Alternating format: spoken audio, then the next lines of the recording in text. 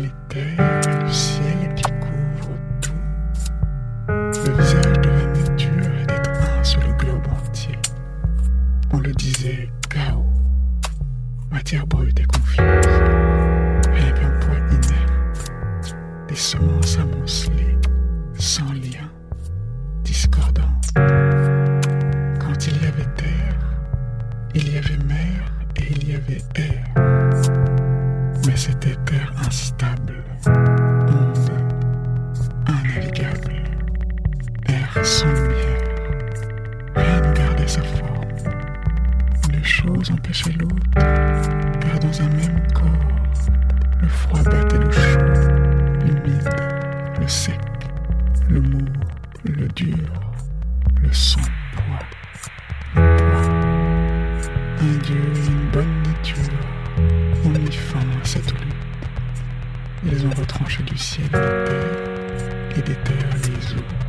D'un air compact, ont séparé le ciel limpide. Ils ont déroulé les choses éparses, les ont tirés du tas aveugle et les ont attachés en des lieux où elles s'accordent en paix. La force de feu impondérable du ciel incliné a éclaté. Elle s'est fait place au plus haut sommet. Proche du feu est l'air, en légèreté élue, plus lourde que la terre, traînant de grands éléments, pressés sous son propre poids, l'humeur qui lui coule autour, habite les dernières régions, enserre le globe solide. Un dieu, quel qu'il soit, a disposé de la main, puis la couper, lui donner des membres. D'abord la terre, pour qu'elle ne soit pas en ses parties inégales, il l'a arrondie en forme de grand globe. Après, il a versé les flots, a ordonné qu'ils gonflent sous les vents rapides, qu'ils entourent les rives d'une bande de terre. Il a ajouté des fontaines, d'immenses nappes d'eau, des étangs. Il a saturé de rives pentues les fleuves descendants, divers selon les lieux. Parfois ils sont absorbés par la terre, et ils parviennent à la mer parfois. Reçus dans une plaine d'eau plus libre, ils cognent au lieu des rives, les rivages. Il a ordonné aux plaines de s'allonger, aux vallées de s'asseoir, aux forêts de se couvrir de feuilles, aux montagnes pierreuses de surgir. À droite, 2 zones tant qu'à gauche coupent le ciel, et une 5e au milieu est plus chaude. Le lourd fardeau qu'enferme le ciel est divisé en parts égales. Le Dieu en a eu soin. Autant de régions marquent la terre. Ce milieu n'est pas habitable à cause de la chaleur. La neige haute en couvre 2. Aux 2 autres intermédiaires, le Dieu a donné avec le feu et le froid l'équilibre. L'air s'étend au-dessus. Il est plus léger que la terre et plus léger que l'eau et plus lourd que le feu.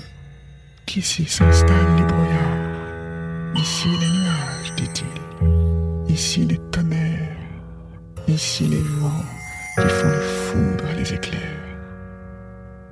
Au-dessus des vents, le Dieu a posé, fluide, sans pesanteur, l'éther. Il n'y a rien en lui de la lie terrestre. À peine le Dieu a-t-il tout clôturé de sûres limites que, cachés sous la masse qui les écrasait depuis longtemps, les étoiles ont commencé à mettre le feu au ciel. Pour qu'aucune région ne soit privée d'êtres vivants, des astres et des formes de Dieu occupent le sol du ciel. Les eaux à habiter font place aux poissons brillants. La terre prend les bêtes, et l'air agité ceux qui volent. Noble, capable de haute pensée, un animal manquait encore pour dominer les autres. L'homme est né. Il est fait de semences divines par l'artisan des choses, l'origine du monde meilleur, où la terre nouvelle, à peine séparée de l'éther élevé, retient encore les semences de son parent, le ciel, et l'enfant de Japet, Prométhée, mélange la terre aux eaux de pluie, la modèle à l'effigie des dieux qui règlent tout. Alors que les autres animaux, courbés, regardent la terre, il donne à l'homme une tête qui se lève. Il lui ordonne de voir le ciel et de dresser haut son visage vers les étoiles. Ainsi, jadis brute et sans image, la terre transformée se couvre de figures d'hommes inconnus.